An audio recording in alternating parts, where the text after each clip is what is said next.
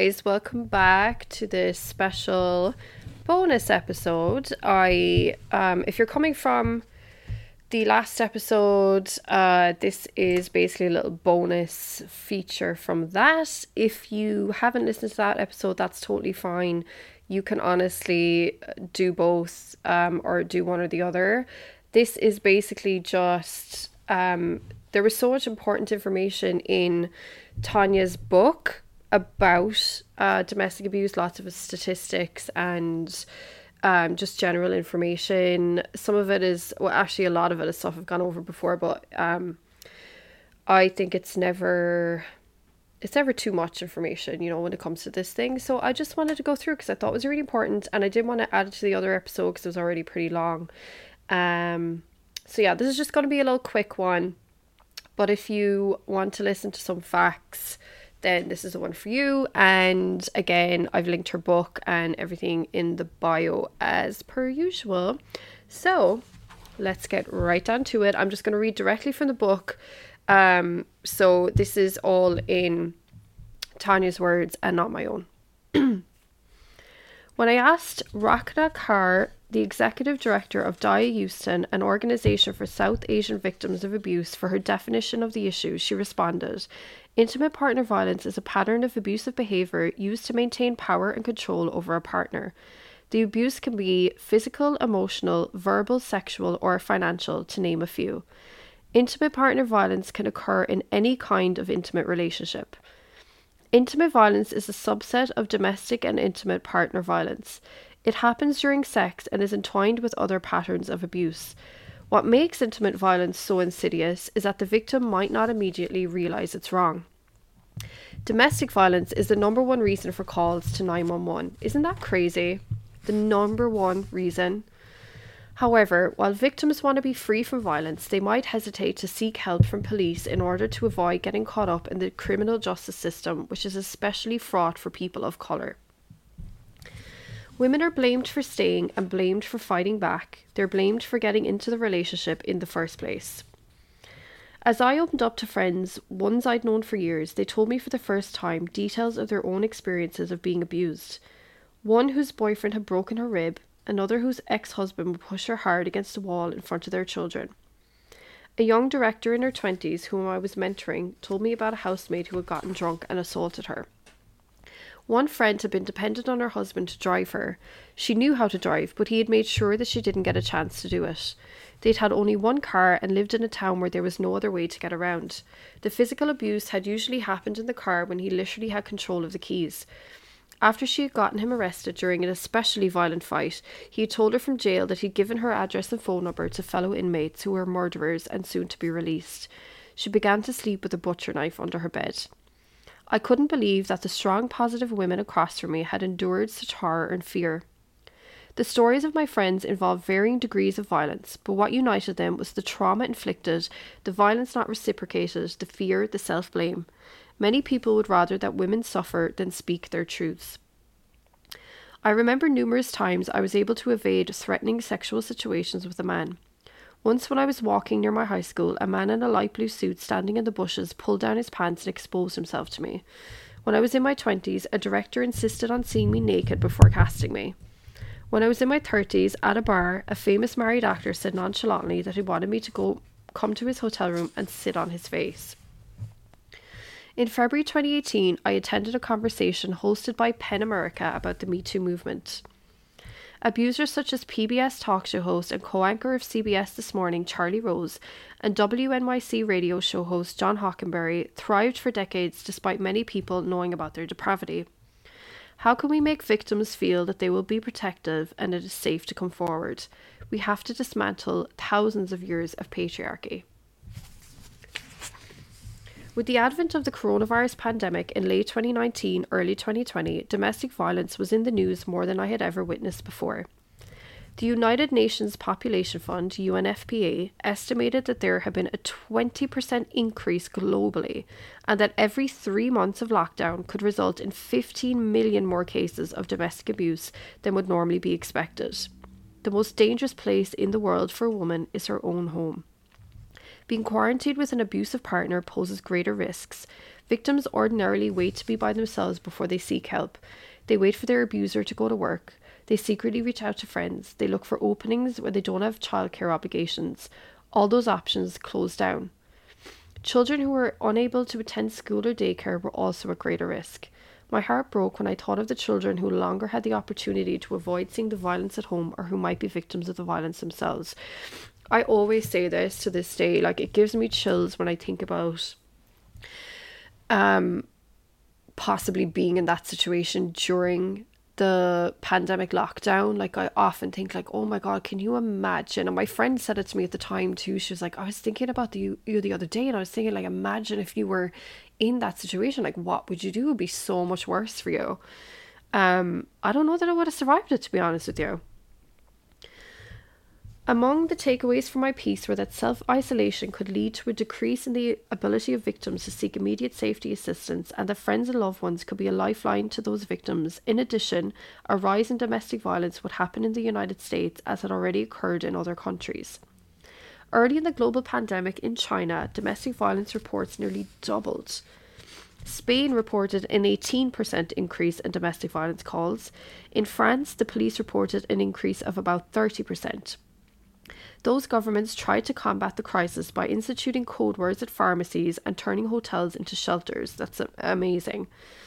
Canada announced that as part of its COVID-19 economic response plan, it would contribute up to $40 million to shelters and sexual assault centres, with $10 million of these funds dedicated to Indigenous shelters.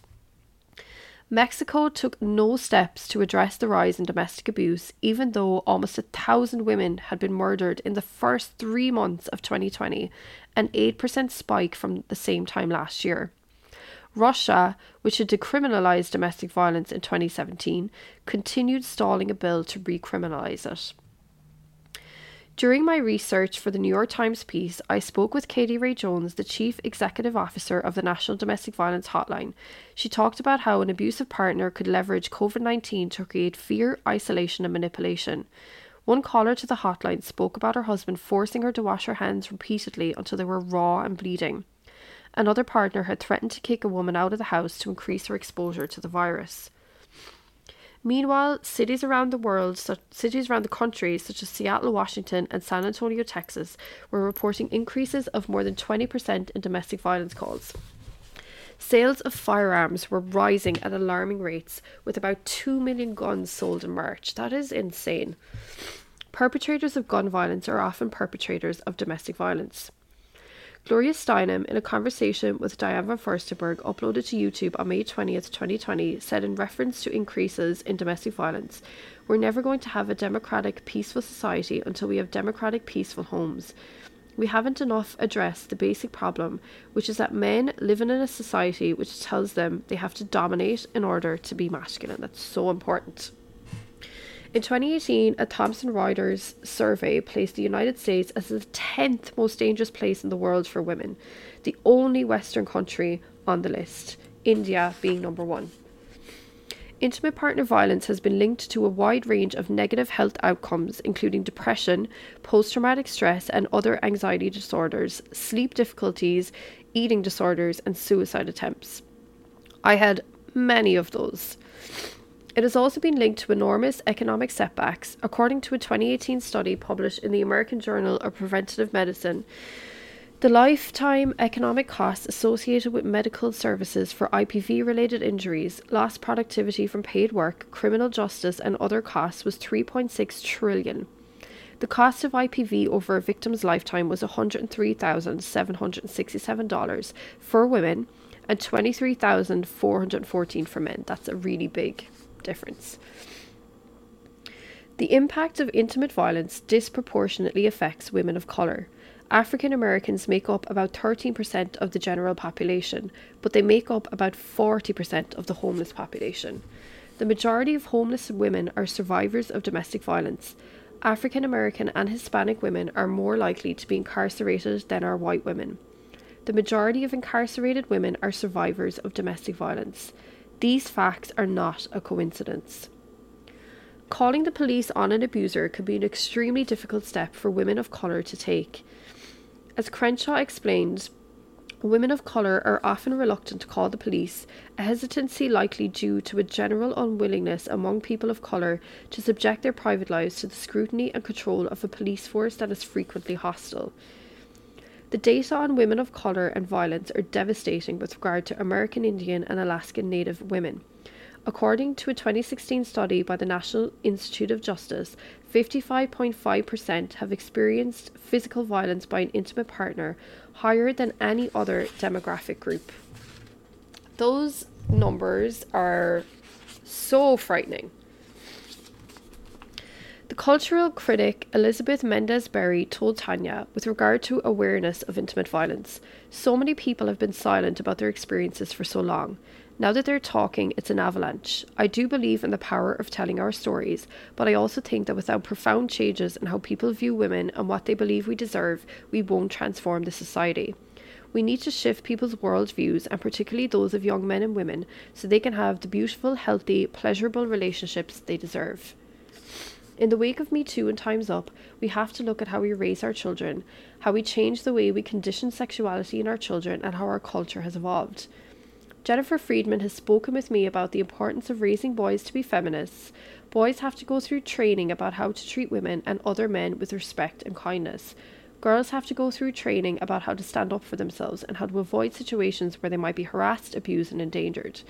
These situations begin on the playground. As a friend said, we are taught that if a boy hits you, it means he likes you. If it teases you, he likes you. It starts right there. But how can any of us feel truly protective if our government doesn't seem to care about the treatment of women? As the survivors advocate Rachna Carr pointed out to me, the White House under Trump quietly changed the definition of domestic violence to only include harms that constitute a felony or misdemeanor crime. This would ignore psychological, emotional, financial, and verbal abuse and control. I'm worried that we're going backward and that we need bipartisan leadership to merely get us back to where we used to be. By contrast, Joe Biden, while a senator, wrote the Violence Against Women Act, VAWA, which included setting up a national hotline and funding shelters and crisis centres. During his 2020 presidential campaign, Biden pledged to enhance and reauthorize the law. That is one thing that I will always appreciate Joe Biden for. His whole entire career, he's always campaigned for violence against women, and I appreciate that about him so much. So getting back to writing, Tanya thought about all the advice that she wished she'd been given and what she wanted to give others who were being victimized. So she made a list. Document what is happening, include dates and correlate them with supporting material like email exchanges and photos. I always say this. Every piece of evidence that I ever documented and kept, I needed every single piece of it. Tell someone, ideally more than one person, whom you trust, not to tell anyone else. Figure out whom you can speak with who will know what to do. Know that you're not alone and you're not crazy. It's okay to feel traumatized, but please don't feel ashamed. If your partner is not willing to acknowledge the problem and get professional help, get away. Your partner is probably not going to change. Don't worry about your abuser. Focus on yourself. You are the most important part of this equation. Last, I would tell all women what Elizabeth Mendez-Berry has told me. Put pleasure first. Learn about your own body and how to please yourself on your terms, not somebody else's. Develop a coven of feminist friends who will ride for you and challenge you, lovingly tell you the hard truths when you don't want to hear them. That's all really important information that I've spoken about before, but worth saying it a million times. So here she's going to give, again, things that I've gone through in my earlier episodes, but it's different ways of wording things, and again, like, the more you talk about things, the more important, the more likely the information is to get to the right people. So, signs of intimate partner violence. The following is adapted from BJ Kling and Dorchen A. Leinholtz, Interviewing and Assisting Domestic Violence Survivors, and Lawyer's Manual on Domestic Violence Representing the Victim. Jealousy and possessiveness. Jealousy and possessiveness are two of the most common characteristics of abusers. These may initially be interpreted by the victim as signs of her partner's passion and devotion, though it soon becomes apparent that they underlie his acts of domination and control. The jealousy can take many different forms. An abuser may use GPS to monitor a victim, accuse her of having affairs, call the victim frequently, send constant text messages, drop by her place of work unexpectedly, prevent her from performing her job effectively, check her car's mileage, or ask friends or neighbours to watch her. Controlling behaviour. An abuser will initially attribute his controlling behaviour to concern for her well-being. The situation will progressively worsen. The abuser may ultimately monitor her every move, assume control of all finances, and/or prevent the victim from coming and going freely. Quick involvement. Almost immediately in their relationship, the abuser will pressure the victim to commit to him and will make her feel guilty for wanting to slow the pace. The abuser expects the partner to meet all his needs, build her world around him, and submerge her identity in his. Manipulative behaviour. Abusers begin by appearing to be devoted, dependable partners. Once a victim is entrapped, the abuser may manipulate the very agencies the victim can turn to for help, such as criminal justice, child welfare, and judicial authorities. Often the abuser will succeed in having his victim investigated for child abuse or neglect, arrested for fabricated crimes, or tarred as an alienating parent. An abuser will also manipulate his children, persuading them that their mother is to blame for the families no longer living together or for their moving from their old neighbourhood or school. Isolation. Abusers isolate their victims by severing the victim's ties to outside support and resources. They will create conflict with the victim's friends and family, forcing the victim to choose between them and him. The abuser may block the victim's access to use of a vehicle, work, or telephone and internet service in the home. Any social contact becomes a threat. Blame and incessant criticism. The abuser is never at fault and never accepts responsibility for his actions, blaming others for his own shortcomings. He will blame the victim for almost anything, including his poor work performance, his bad relationships with other people, and above all, his violence toward her. Abusive and violent sex. This includes forcing unwanted sex, restraining partners against their will during sex, acting out fantasies in which the partner is helpless, initiating sex when the partner is asleep, or demanding sex when the partner is ill or tired. Verbal abuse. The epithets bitch and whore are staples among abusers, as are threats and obscenities. The language the abuser uses can be cruel and hurtful, including cursing, degrading, or insulting the victim, or putting down the victim's accomplishments. Rigid gender roles. Abusers often demand that their partners conform to traditional sex or gender roles. The victim is supposed to be passive, obedient, solicitous, attractive, a great cook who always has dinner on the table just when he's ready for it, and sexually available to him whenever he's in the mood. Many abusers move to control the family's finances and discourage or undermine their victims' educational and career aspirations.